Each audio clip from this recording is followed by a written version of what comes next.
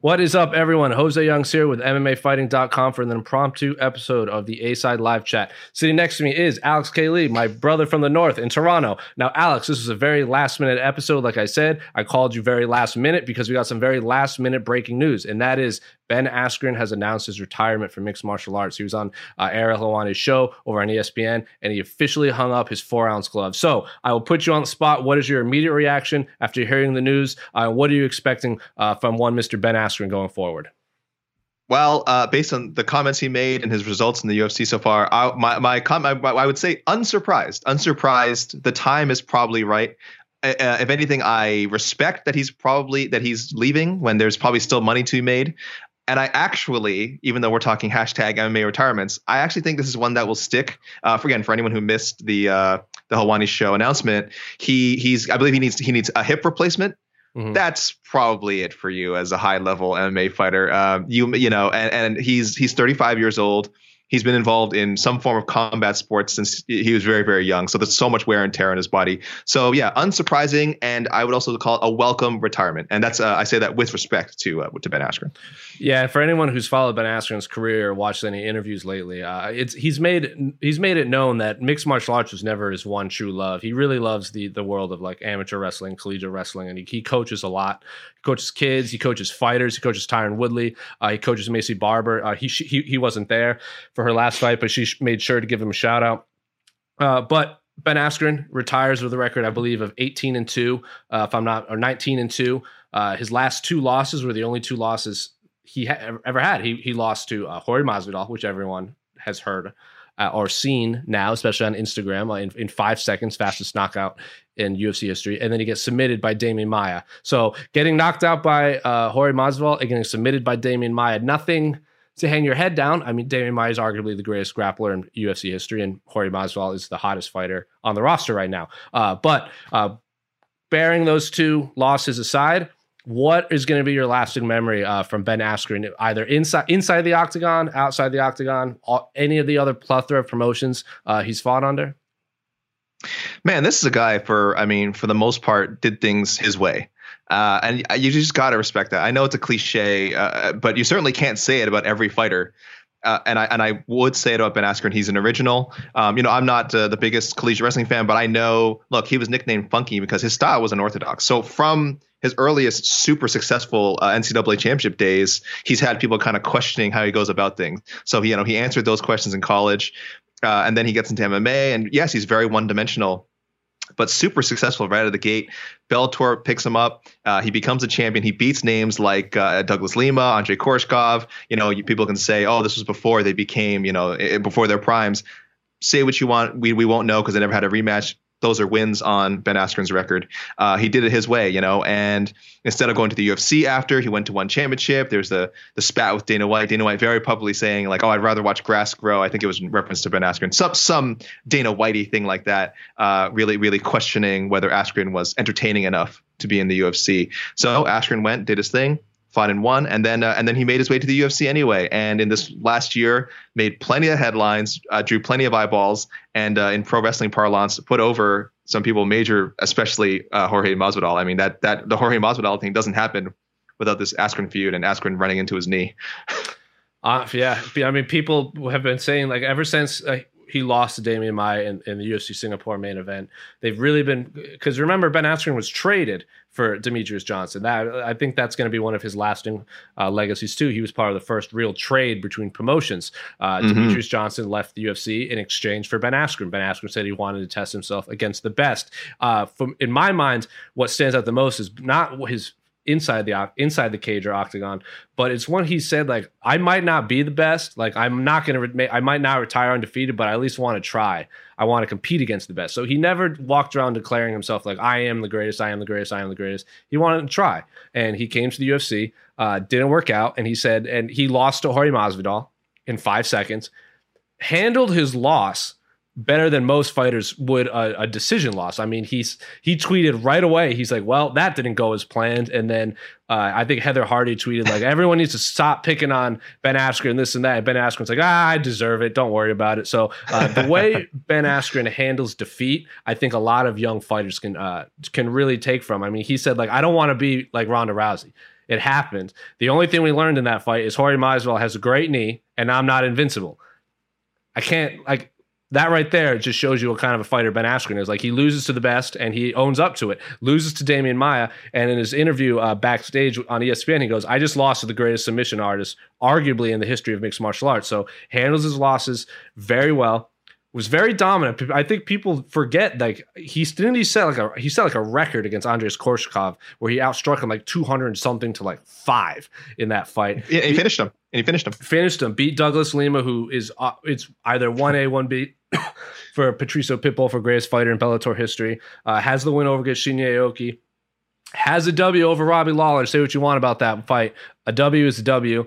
And then he just loses to 2 guys and calls it a career. So I wish fans that really started to watch MMA in the last few years, like when the Rondas and the Connors and everyone's rose, I wish they got to see him in his prime when he was not even tearing through people, just like dominating. Like, if you can't get a grown man off top of you shouldn't be champion. That's my mentality anyway. But go ahead.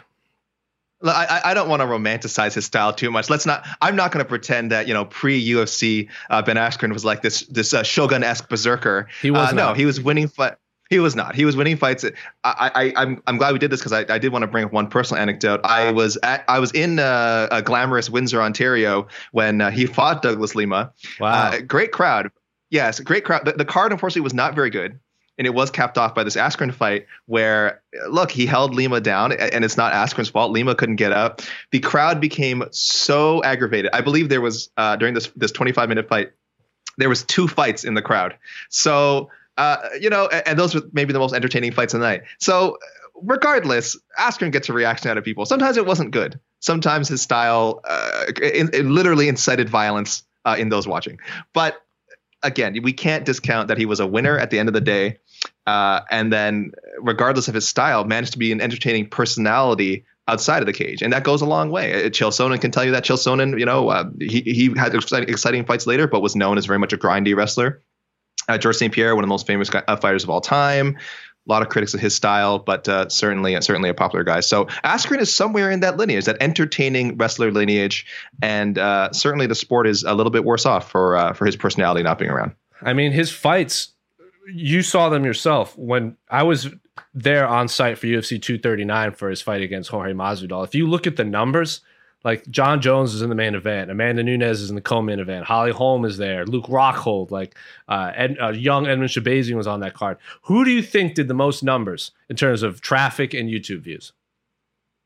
Mr. Funky. Mr. Funky Ben Askren had a Walmart sponsorship during that fight too. So it just goes to show you that people, when he spoke, people listened. I remember vividly that first press conference where they introduced him to the UFC before his fight against Robbie Lawler. He was all up on stage with all the fighters, and he was going at everyone. Like, he was talking to Kevin Lee, who was coming up from welterweight. He's talking to Kamaru Usman. He's calling out Colby Covington. He's calling out everybody, and then he goes and he quote unquote submits Robbie Lawler. I don't like, a win is a win, like I said. Robbie Lawler handled his loss well too, and then flies immediately. He goes, I'm going to beat Robbie Lawler, and then I'm going to fight the winner of Darren Till, Jorge Masvidal, and then I'm going to fight for the championship. This is a guy that when he said it normally came true. He didn't end up beating Jorge Masvidal, but you have to assume if he had, he most certainly would have been fighting for a title right away, I think, especially if he had dominated Jorge Masvidal like that. But if that fight doesn't happen, we don't get a BMF championship of the world. We don't get Jorge Masvidal being the biggest star in the UFC right now. So yes, in terms of wins and losses, one championship clearly came out the better in that trade. But again, I think you said it perfectly. Without Ben Askren, there is no, the last 15 months, 12 months of the UFC has been wildly exciting. I think Ben Askren had a lot to do with that. Yeah, you need the Ben Askrens of the world, guys like him, to either become stars or to build other stars. And I'm not saying the UFC has a control over which one happens, whether the fighter they sign becomes star or they build another star. But in this case, it's certainly worked out in building another star. And I've joked online about, how bad the trade looks, but it's true. UFC got pretty much everything they wanted out of it. I guarantee they have pretty much zero regrets about making that trade. So everyone should be happy. And I hope that Ben Askren finds happiness, in whatever, moving on to wrestling coaching and just being done with this nasty business of fighting. And I will say, everyone's going to question, like, was he a good fighter? Was he a great fighter? Was he a world beater? Like, he was an excellent prize fighter. And that's what this game is about, is getting people to watch you fight. And that is exactly what Ben Askren did, just like Chael Sonnen. There was that whole argument. Chael Sonnen was a good, not great fighter. Chael Sonnen is a phenomenal prize fighter.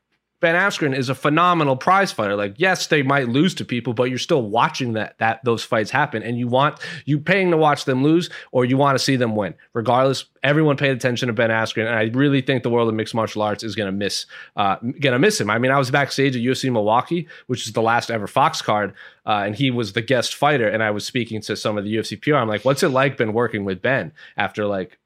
He's a new fighter and he's already doing guest fighter spots, and they're all like, he's great, he'll do any interview, he'll do it for 10-15 minutes. And then we were doing the scrum, which you've done a million of them, guest fighter scrums.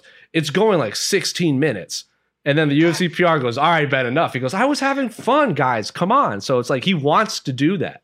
Like, how often do you get fighters that want to do media? You rarely get that any days. I mean, you see Robbie Lawler, he's like, I don't want to be here. Like, fighters like Nate Diaz and Jorge Masvidal show up 40 minutes late to media day. Ben Askren not only wants to do it, he'll talk to anybody and he'll talk to everybody. So as a medium fan, as a media member, I'm going to miss Ben Askren. Yeah, for sure. Like I said, from our perspective, definitely an asset. From the UFC's perspective, an asset. And I think history, when people look back on his career, when we're out of this moment of, oh, he got knocked down in 5 seconds, he got submitted by Maia, I think history will look very favorably on what Ben Askren accomplished as a fighter. And he's not going anywhere. He still coaches Tyron Woodley. I'm sure he still coaches the Pettis brothers. He coaches Macy Barber now. He coaches a lot of those guys up at Rufus Sport. So for his lasting legacy, I think I wish we had seen him fight the George St. Pierres, the Rory McDonalds of the world, the guys that he really wanted to fight at that time. I mean, I remember when like Carlos Condit was fighting George St. Pierre, Ben Askren was like, I'll fight the winner tomorrow. So like, I wish we had got to see Ben Askren versus George St. Pierre. I would favor George St. Pierre very heavily. But there's always that question out there that Ben Askren called him out for so long and we never got that fight. But finally, the fact that, sorry, Jose, the fact that you're even talking about it tells you what a persona this guy created for himself before coming to the UFC, with no not being at the number one spot. You know, he built that reputation as, hey, what would happen if he fought George St. Pierre? That they were even asking as a credit to his promo abilities. Well, I was going to ask you what your lasting legacy is, but I'll go first. My lasting legacy, in my mind, is that Ben Askren made a name for himself outside of the UFC. They say Dana White goes, go to one like World Series of Fighting. He said, forget that. I'll just go to one championship, make more money. So he is one of those rare fighters that had a following before he even got to the quote unquote big leagues, as fans call the UFC. Bellator won championship. He comes over and is immediately inserted into the not immediate title shot, but like in the top 10 range. And everyone wants to see Ben Askren talk or fight. And he hasn't even stepped inside the octagon yet. So I can't think of many other fighters. Maybe if, like I said, one of the Pitbull brothers or Douglas Lima, or like if MVP forever comes over to the UFC or anyone other from one championship. I'm sure there's going to be there's a lot of those fighters that if they do, will have the same thing. But Ben Askren captivated audiences with his words, and then they brought those fans into the octagon. That is what I'm going to remember most about Askren. Alex, what is your lasting legacy for Ben Askren? I mean, Jose, you pretty much summed it up. I don't know. You're making some great points. I don't know if it's the crystals, this new crystals thing, which I'm against, but you seem more lucid and focused than ever. It's very impressive. And I'll just add, I hope that other fighters can sort of learn some stuff from Ben Askren. And again, like how he built himself up. It really isn't about your style in the cage. Like we've said many times, he was not the most exciting guy in the cage. You could probably count, like, if you took his top 5 fights, I mean, they don't stack up to a lot of other people's top 5 most exciting fights. That's just a fact. But there's a lot to learn from how he did what he did. And it's not easy. Not everyone has his personality, his background, his maybe some of the leverage he might have had that some fighters don't. But there's definitely things to be learned. And I hope the next generation of fighters kind of look at how he built himself up and just take some things here and there. And it's not about being fake, but it is about having your own persona and trusting in it. And it can take you a long way. Well said, Alex. And for Alex, this This is Jose. This has been a very last minute impromptu, quick episode of the A-Side Live Chat. Stick around on the YouTube page and this and that. We'll be back with an actual live, full length hour episode of the A-Side Live Chat on Wednesday. I'm not going to tell you who the guest is yet. This will be up on like Stitcher, Spotify, Google Play, all that fun stuff. But for Alex, this is Jose. We're out.